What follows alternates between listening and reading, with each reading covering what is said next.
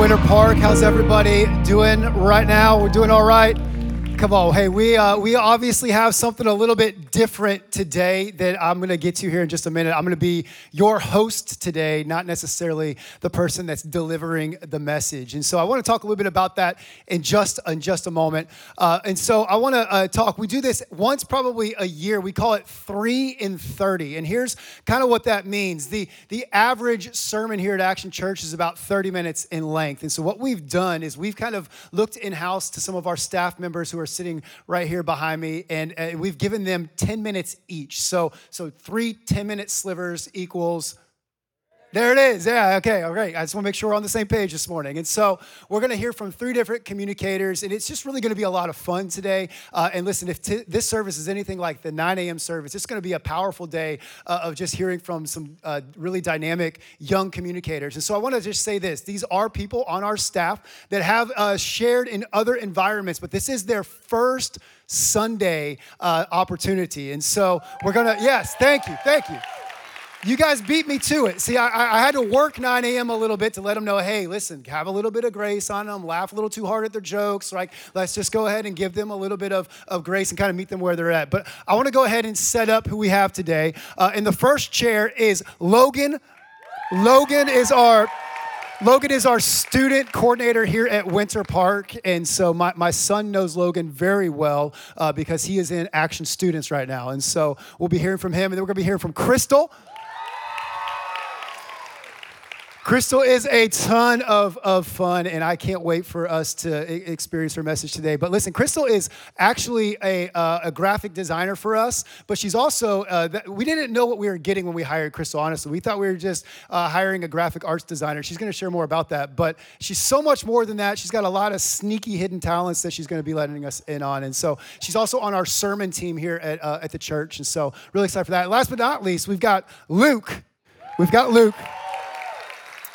And you can see Luke has a very thick Bible, so you know he's not messing around today. And so Luke is going to bring the hammer, and so it's going to be great. And so we're very, very excited to, again, hear from each of them. 10 minutes are going to be on the clock. So church, let's lean in, and let's hear 3 in 30. Let's give it up for Logan Porter. Good morning. How are we doing today, everybody? Good. We're listening to PT already. That's good. Well, my name is Logan, and like he said, I serve as the students coordinator here at our Winter Park location, and that just basically means that it is my job to have Nerf wars, glow parties, Fortnite small groups, like the whole thing. Like, I'm pretty sure it's in my job description that I have to get pied in the face at least once a month. Like, that's just, it comes with the territory, and I love it. But another thing about me is I am the oldest of 3 siblings. There's me, and then I have my younger brother, Jordan. We are 2 years apart.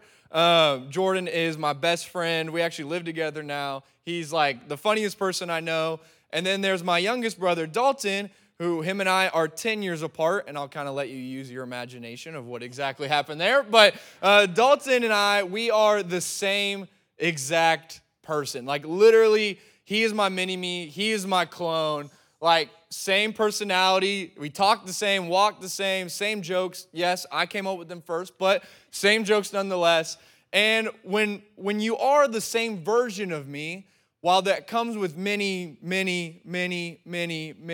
plus sides, there are some cons that come with being just like me. And one of those traits that Dalton and I share together is that we are all about, like, life with the party, in the moment, adventure, and we sometimes forget some of the common sense things, and like we have some lapse in judgment, and like forget like safety regulations, right? Like, and so recently, Dalton and like the whole family was hanging out, and my cousins, they're currently like dog sitting, but for a golf cart, and like it's like a super nice golf cart for some reason. It's like goes way faster than it should, like Bluetooth speakers, super sleek. And so they're watching their friend's golf cart right now. And naturally, Dalton's like, I'm about that. Like I want on that. So my cousins are fast and furious, Tokyo drifting this thing around the neighborhood. And Dalton is like, no seatbelt for me. Like he's hanging out the sides. He is living his best life, absolutely loving this. And so naturally, as they're Fast and Furious Tokyo drifting through like a retirement neighborhood, they naturally make a turn and he falls out and he stumbles, he rolls, and he's got like a big like road burn on his back. His arm's feeling a little funky, but thankfully, my great aunt, who's a retired nurse, was there, and she was able to check him out, bandage his wounds and check it. There's no bone poking out. His arm isn't contorted, so all things are good there. It's just he's good to go. He's set. And like Dalton knew that he messed up. Like when you fall out of a golf cart, you realize in that moment when all the pain is hitting you, all the emotions hitting you, yeah, maybe next time I'll wear a seatbelt, right? Like he realized, yeah, I screwed up. And so, but he's going about the rest of his week just waiting for the soreness in his arm to kind of die down. My dad and him are doing these stretches to kind of fix his range of motion. But trust me, he is milking this thing too. Like, oh, I cannot mow the lawn, guys. The arm, you get it. Like, oh, I can't make my own lunch today. The arm. So like he is absolutely loving this thing. And but like he's literally at student night shooting basketball like this. Like he just looks like an idiot. But he is adjusting to life now with this hurt arm. Like he's just going about it. But a week goes by, and my mom, being a good mom, is like, you have not had any progress in this arm. Maybe we should go check it out.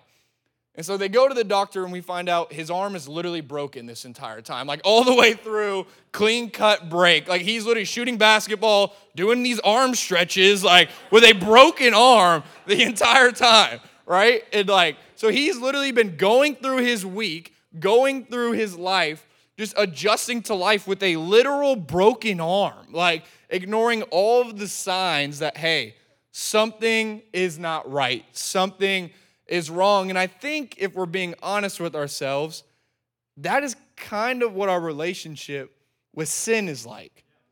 That when we first do it, we know something is wrong. That what we did, something did not go according to plan. We know that it wasn't the best idea, but we ignore the signs of pain. We ignore the signals, and we continue to adjust to life with a sinful habit, with a sinful lifestyle. And I know that to be true because that's what happened in my own life. That for years I was addicted, and I was looking at things that I probably shouldn't have been looking at. And the first time I did it, oh my gosh. Like, I have messed up. I should not have done that. All of the feelings came in, the pain, the voices of the Holy Spirit, the convictions, but I ignored them, and I adjusted to life with a broken arm. I adjusted to life with a sinful habit, and that left me broken. It left me empty, depressed at times. Like I wasn't fulfilled with myself because I was trying to adjust to a life that wasn't intended for me. I don't know about you, but life, you're not supposed to go about life with a broken arm. Life with a broken arm kind of sucks. And it's the same thing with sin. We see this in the Bible.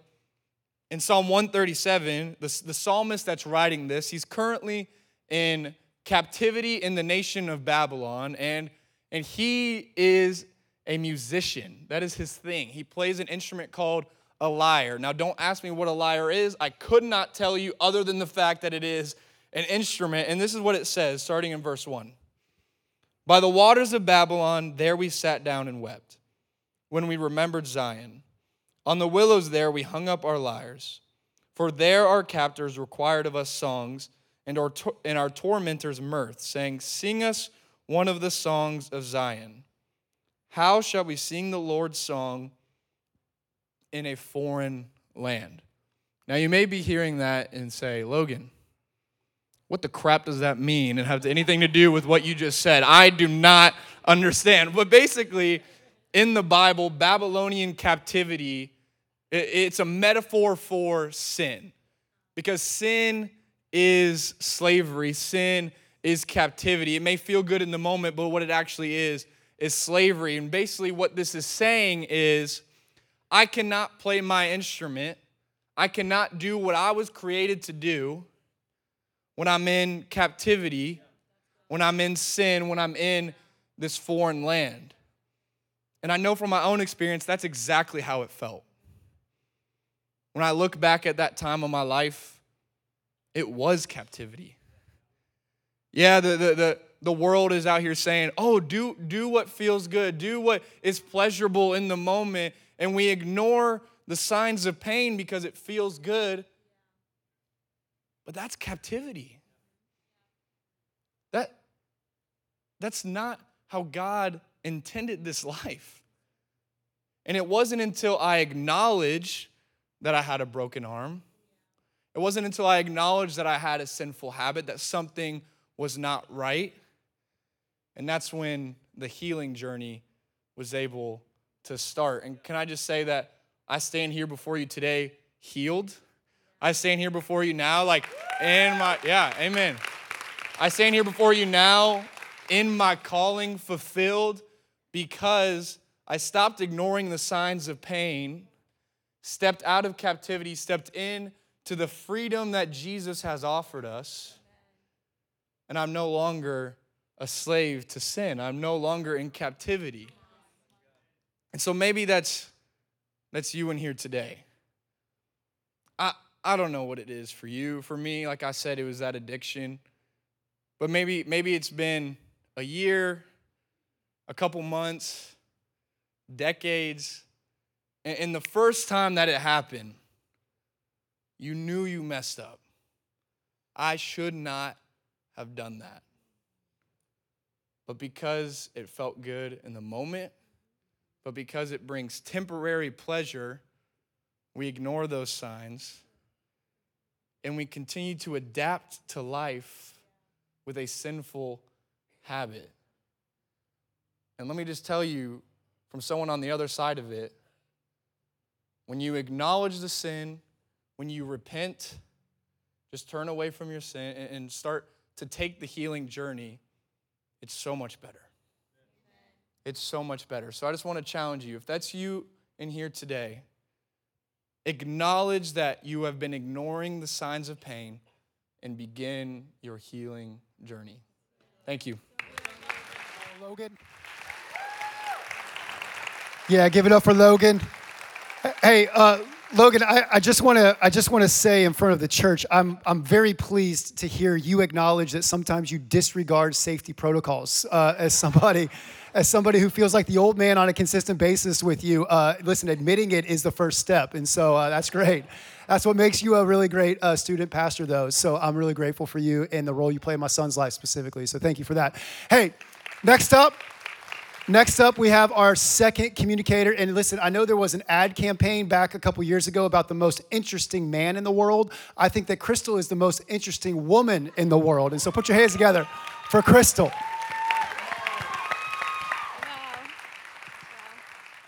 Now that's an introduction right there. Hi, everybody. I feel like he's done a really good job preparing you all for the craziness that all fits inside my brain all at the same time. Hi, so I'm Crystal. I've been on staff for almost 3 years now, which is very exciting for me, as our graphic designer, as he mentioned earlier. And I remember when I, about 20 years ago, was in Bible college, I was pursuing a double major in Bible and graphic design. And I got some weird faces, y'all, from people. I'd come home on the weekends, and they're like, what is the goal with that combination? Are you trying to change the font of the Bible? Like, we can make that happen without a degree. It's crazy. But I hope they're all enjoying their degrees in underwater basket weaving, because here I am.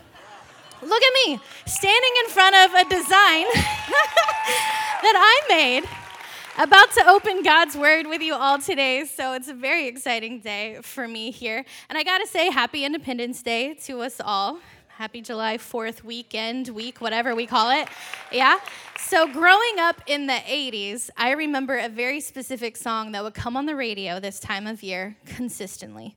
God Bless the USA. Anybody remember that song? It's a bop. Yeah, it's fun. It gets stuck in your head. It's like this season's Mariah Carey song, the like, All I Want for Christmas Is You. It's that. There's a line in that song where he says, I won't forget the men who died, who gave that right or that freedom to me. And as a child, I really resonated with that for whatever reason. And I remember specifically feeling really emotionally attached to that because I thought that line was referring to the disciples. Yeah. Tell me you grew up a church kid without telling me you grew up a church kid. The whole nation is like thanking the troops for their service. And I'm like, what up, Peter and John? I love those guys. Thank you for your service to our nation, which you've never been to. So that's exciting. It was a wild time in my brain as a child. But that line still, I won't forget. We do forget, don't we? All the time. Little things, big things, everything in between. If you're like me, I forget things all the time. Have you had that thing happen to you yet where you're in one room and you're like, ooh, I gotta go get that thing. You go to that room, and what happens? You're like, what was that thing? What am I doing? How did I get here? Like, your brain just completely shuts down. Well, I know I'm not alone in that, and I know it's not because I feel like I'm getting older. It's a lot of us. It's actually a studied scientific phenomenon known as the doorway effect. I know. I'm wearing glasses, and I'm very intelligent. So buckle up. Here we go. So the doorway effect is a scientific study in how our brains compartmentalize information. There's only so much space in this noggin, right? So it's got to kind of figure that out. So when our brains see us walk through a physical doorway, it knows, oh, we're leaving one situation. We're going into a new one. We need to make space for new information. So unless you are intentionally holding on to that thought that you just had, you are far more likely to lose that thought when you walk through a doorway. Kind of crazy, right? Our brains are just so rude to us. But also we need them. That's important. This doorway effect reminded me of a moment in Deuteronomy chapter 6. Let me set the scene here so you know where we are. So the Israelites, God's people, were enslaved to the ancient Egyptians for a very long time. And God sends Moses to help free the people from slavery. They spend 40 years in the wilderness kind of getting Egypt off of them, right? So that they can go into the promised land. But before they can go into the promised land, God gives them what we call the 10 Commandments. And it's not so that the time in the promised land will be really lame and sad and have all these rules, but in God's own words, it's so that they might enjoy a long life. So this is where we're picking up there in Deuteronomy 6, right after he's given these commands. He says, these commandments that I give you today are to be on your hearts. It always has to start in a personal place, doesn't it? Impress them on your children. Talk about them when you sit at home, when you walk along the road, when you lie down, when you get up. So like all the time, cool. Tie them as symbols on your hands. Whatever you do, remember me. Bind them on your foreheads. Whatever you're thinking, think of me. Write them on the door frames of your houses and on your gates. How interesting that God would call out the place where our brains naturally want to do a reset. He would say, remember me there. Now, if you've ever had, maybe you've visited the house of a Jewish friend, or if you've watched The Chosen, you may have noticed they have these little boxes that are attached to their door frames. It's called a mezuzah. What a fun word, right? So it's called a mezuzah, and that's taking this scripture incredibly literally. There's a piece of parchment that's rolled up in a scroll that has these laws written on it, and they'll attach it to their door frame. So anytime they go to leave their home, they might take a moment to just acknowledge God's word before they go anywhere. How beautiful is that as a reminder? But I do have to wonder if God called out door frames in Deuteronomy for a different reason. If you remember a little earlier in this story, we were just talking about the ancient Egyptians, right? There was a moment with door frames when they were seeking their freedom, if you remember the Passover story. Now, in ancient Egypt, ancient Egyptians held this belief that if your name was forgotten here on earth, that you would be forgotten in eternity. So they made sure that everyone, whatever home you lived in, the door frame would be made of stone so that everyone had access to a place to carve their name into it so that they felt like this will keep me remembered, I will be remembered in eternity. So on that first Passover night, when God says, are you in with me? Do you want freedom? Let's go. He says, paint the blood of a spotless lamb over your door frame. They would have had to physically paint this blood over names. What a reminder that eternity does not sit in our own name. Eternity rests in the name of the one who sacrificed for us. So yet another reminder. And then Jesus, hundreds of years later, when he's celebrating the Passover feast, this exact moment with his disciples, and he holds up a glass of wine and says, this is my blood given for you, my sacrifice for you. Do this in remembrance of me. That word remembrance just keeps coming up, doesn't it? Now, in the English, that word remember, for me at least, is more like a chaotic search in these unorganized files in my brain, trying desperately to find the thing I forgot. But in Hebrew, the word for remember is zakar. And zakar means to recall something in such a way that it causes you to have to do something about what you've remembered. We see this throughout Scripture.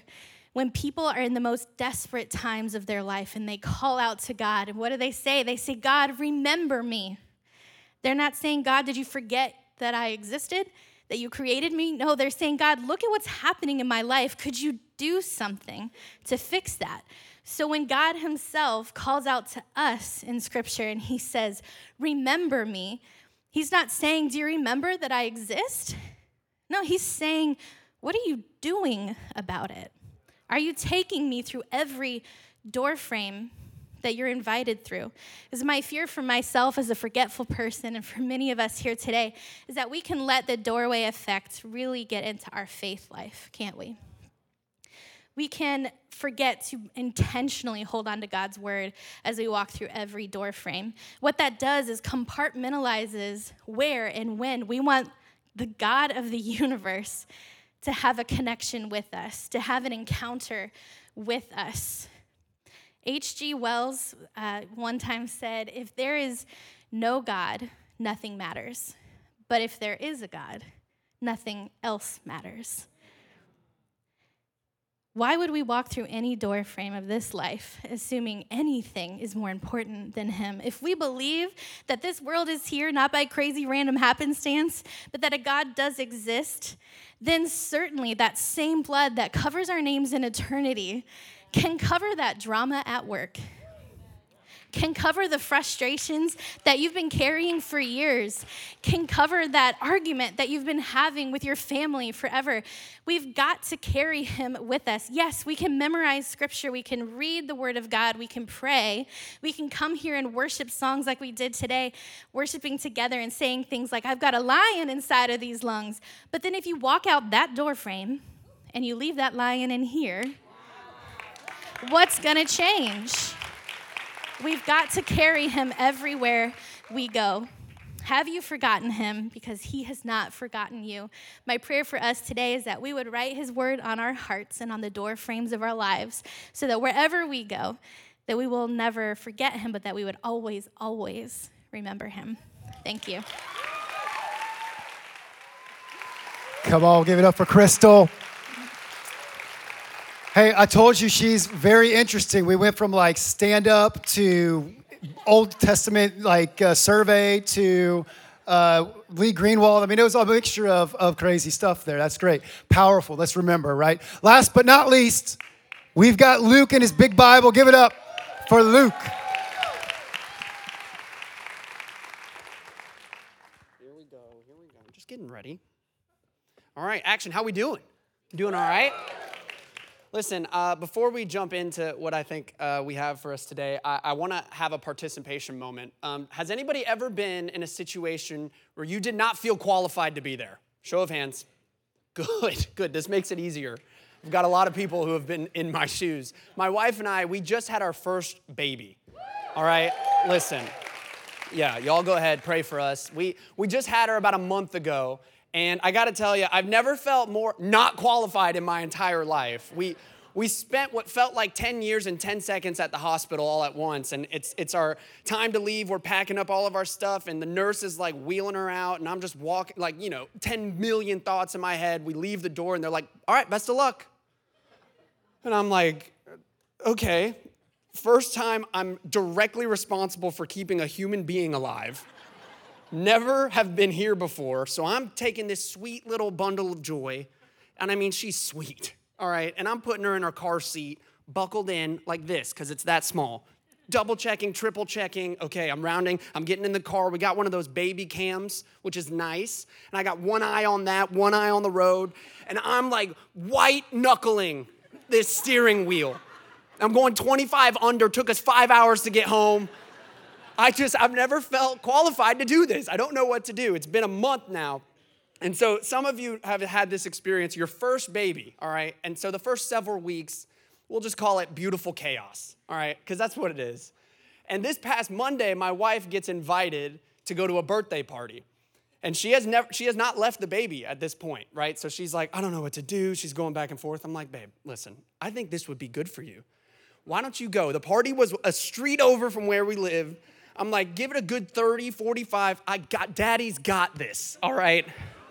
I got this. So she reluctantly goes, leaves, and it was almost as if when the door shut right behind her, that feeling of, I don't know if I'm qualified, starts creeping back in. And I'm looking at this sweet, I'm just looking at her.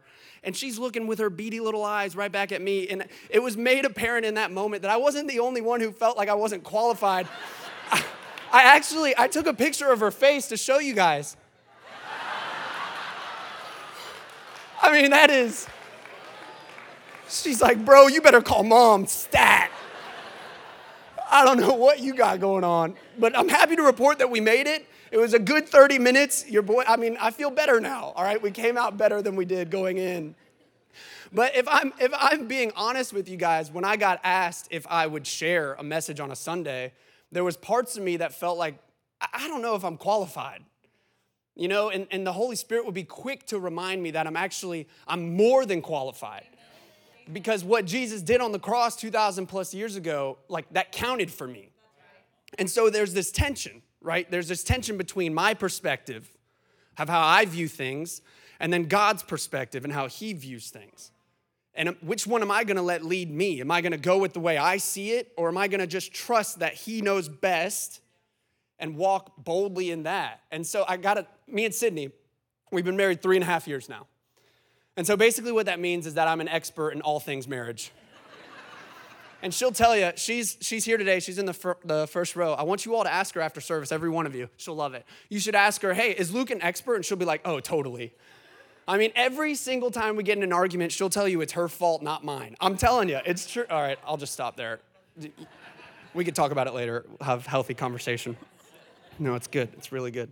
But what I've learned in our short time being married is that if you're interested in unity, you've got to learn how to fight for the other person's perspective. And when I say fight, I mean fight against yourself. Fight against your own desire. Fight against your own opinion. Fight against your expectation of how the other person should act so that you can consider their perspective. And what's interesting is that in the Bible, God uses marriage to illustrate the relationship between Jesus and the church. And in the same way that a spouse has to learn how to fight their perspective to try and understand their spouses, I believe as believers, we have a responsibility to fight against ourselves to trust God's perspective. Fight against even how we think he should act to allow him to operate as he sees fit. And this thought originated from the book of Matthew in chapter 27. And this is right when they just nailed Jesus to the cross, right? They're about to raise the cross, stake it into the ground, and he's got a criminal on his right, criminal on his left, also getting crucified. Mobs of people just mocking him. And we pick it up in verse 35, and it says this: after they had nailed him to the cross, the soldiers gambled for his clothes by throwing dice. Then they sat around and kept guard as he hung there. A sign was fastened above Jesus' head, announcing the charge against him. It read, "This is Jesus, the King of the Jews."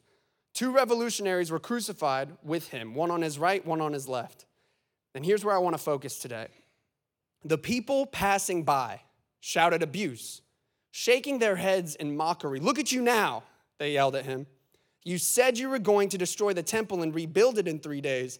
Well then, if you are the Son of God, save yourself and come down from the cross."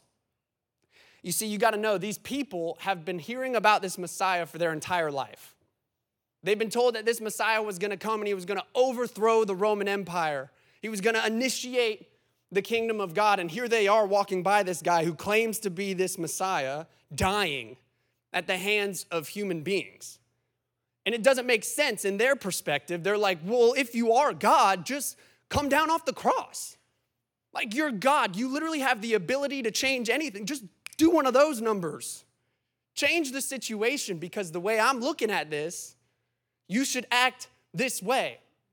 In other words, they had an exact idea of how God should act in order for him to prove himself to them. And what's interesting about these people is that they're just passing by. Like, they don't even stop. They don't consider that maybe their perspective isn't the way it's meant to go. They don't ask any questions. They have this firm idea of how God should act. And if he doesn't act that way, he must not be who he says he is. I'm moving on. And they go and they pass by the things that God is doing right in front of them. I got to be honest with you, church. I resonate with the people passing by. Finding myself in certain seasons of life like, God, why did you allow this to happen? Why didn't you allow that to happen? I mean, you're God. Look at my situation. If you care, you would just do one of these and change it. But I don't feel that. You're not acting the way I want. My life doesn't look the way that I think it should. I'm not married, but they are. I'm not healed, but they are. Like, why aren't you doing it the way I think you should do it? And just like the people passing by, my perspective, your perspective, their perspective, they're limited. Limited to the moment. Whereas God is able to take all of eternity into account. Like before, during, and after, past, present, and future, every single person in this room, every single person who's ever lived forever, every angle of every circumstance and situation, forever, all time, always. And that fact alone always gives him the best possible perspective. And instead of listening to the people passing by, God, knowing everything, knew that the best thing for all of eternity, all of humanity, even for the people, was to not listen to them. Rather, it was to stay on. I don't know if y'all have read the story, but he doesn't come down. He stays on the cross.